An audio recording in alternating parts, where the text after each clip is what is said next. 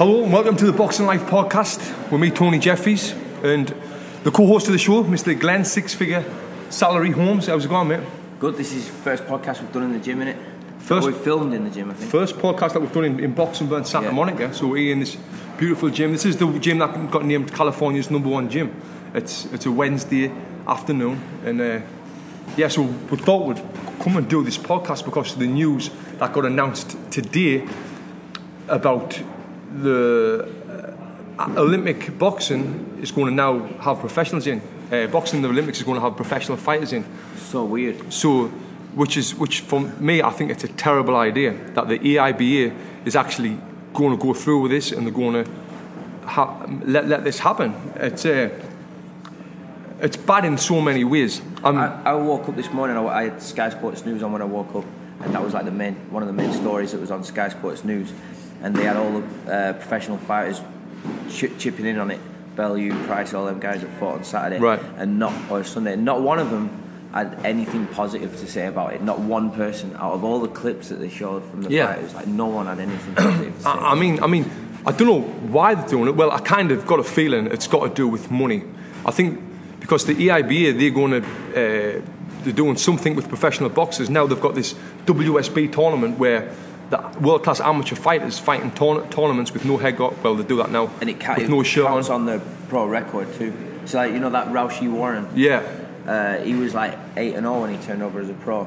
Right. Because he'd fought in WSB. Yeah. It's just a big money-making scheme, and it's so bad for... I think it's going to ruin boxing. It's going to ruin amateur boxing, which, if you ruin amateur boxing, you're going to ruin boxing as a whole, because that's the grassroots of this sport.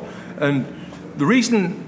They've already took head guards out, which was a terrible idea. And the reason why that's so bad is because I'm going to ask you, where do parents see amateur boxing? The only place they're going to see it is on TV is in the Olympics, right? Right. Or the Commonwealth Games. The Olympics, Commonwealth Games is the only time parents actually see amateur boxing. And I bet so many parents in the past have put their kids to boxing who don't know about boxing, because of the success, the 2008 Olympics, the Amir Khan in 2004, the 2000 Olympics, Ollie Harrison. So many parents are going to put their kids to boxing because of that success and because they're wearing head guards and they wear big gloves. They're assured with the safety of it, right? Yeah, I mean, you're still trying to take each other's head off when you're fighting, but at the same time, you've got you're hitting to score a point, you're defending. But now they've took that out. Now they went down to 3-minute rounds like a professional boxing match where they're getting scored on aggression. So they've changed the scoring system as well? Yeah, they've changed the scoring system. They've took the head guards out of it. When they took the head guards out, their argument was it's going to make it safer.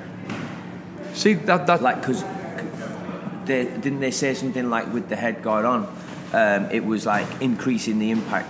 See, that's bollocks, right? It really is. So the reason... One of the main reasons what head guards protect, what people don't ever think of, is the opponent's hands. So now I'm punching a head guard, I'm not punching a rock hard skull. Yeah. If when I was fighting, if there was no head guards in amateur boxing, I would have been retired a long time ago because of my hand problems. Yeah. So I'm punching the head guard as well. Another massive thing why head guards should be still in amateur boxing is cuts. You know, I think I got one cut in 96 amateur fights. I turned professional, fighting guys not in their level of I was fighting as an amateur. I fought like 10 journeymen, and I think I got like 8 cuts in 10 fights through heads. You just touch heads, and then you get a cut on your hand. Yeah. So now, back to parents who see amateur boxing for the first time, they're going to watch it in the Olympics. Now they're going to be wearing no head guards. They're getting cut, they're getting bruised, they're getting knocked out. Putting these professional fighters in who know how to plant their feet, who know how to work for 3-minute rounds hard. There's going to be knockouts. Definitely. And then do you think think of the amount of amateur fights you have, right? Yeah. Like people who eventually turn pro are like over, most of the time are like 50, 100, 200 amateur fights. They're fighting all the time, right? Then if they're starting to suffer knockouts more frequently in these fights, by the time they turn pro, they're not gonna be as sharp and fresh and as good as a professional too, right? So like you said before, it's gonna eventually hurt the pro game, I think too, right? Right. Yeah, big time, because it's going to hurt the program as well, because parents is not going to put the kids in. The less boxers there is, being boxers, the less people's going to turn professional. Yeah. And for the Olympics now to put professionals in, they do it with football, soccer, they do it with basketball and other sports, but it's completely different. There's no lives and health. And safety. It's kind of like two different sports. Although it was in the 2008 Olympics, it was hit and don't be hit. Now it's the toughest guy is going to win the fight. Right. So, and some people would argue there's more skill in amateur boxing than there is in professional boxing. Yeah, I think there is. Yeah. But yeah, it's like I think they put them in basketball or soccer or whatever because they're profile boosters. You know what I mean? You throw like Kobe Bryant in the Olympics, it's going to make people watch and tune in. Yeah. No one's going to be like, it's not going to hurt or suffer or anything. If anything, it's going to make the people playing with him step up their game, right? Yeah. But boxing, it doesn't work like that. You throw, say you threw Mayweather into the Olympics, right? He's just going to clean up and destroy everybody. It's going to destroy everyone's confidence. There's going to be no competition. He's going to knock people out. It just doesn't make sense. Yeah, throw Triple G in there with a guy from Africa. Yeah. He's going to get hurt, you know. Yeah. But at the same time, like you said, there's a lot more skill in amateur boxing, which you're going to have to be a world-class professional to beat a world-class amateur boxer over 3 rounds. See, like a lot of the pros in England spar with all the British boxing team, don't they? Right. Yeah. I mean, it's the best way. But I just think it's a terrible idea. It's a money-making scheme for the EIBA, and I can't believe. I think there was 88 people voted for it, and 84 of them voted for yes. We should allow professional boxing to fight in the Olympics. Here's my question: How many pros do you think are actually going to go into it, though? That's the thing. Like, I don't know how it's going to work. As the pros going to have to qualify for the Olympics, like amateur boxers do? Are they going to get paid for it? I read that they're not going to get paid for it. So are they going to go forward and do that? Don't get me wrong. When I was professional, I would have loved to have went to the next Olympics as a professional fighter.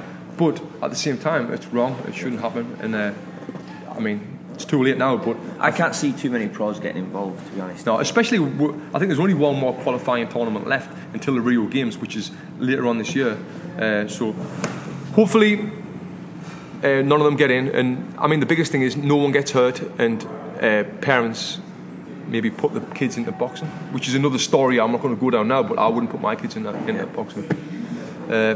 I mean, that's it. We just want to get this in while it was hot news, and thank you for listening. And if you're the first time listening to the Boxing Life podcast, you can check out the other podcasts that we've done. We've done a ton of them on all sorts of stuff. We've got some good guests on, like Tony Bellew, who's just won the world title. Fantastic performance over the weekend. He was a guest on here.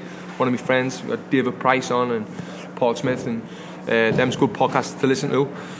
And if you're on Instagram, go to Boxing Life, at Boxing Life. And if you're not on Instagram, come on, it's 2016. What are you doing? Get on Instagram.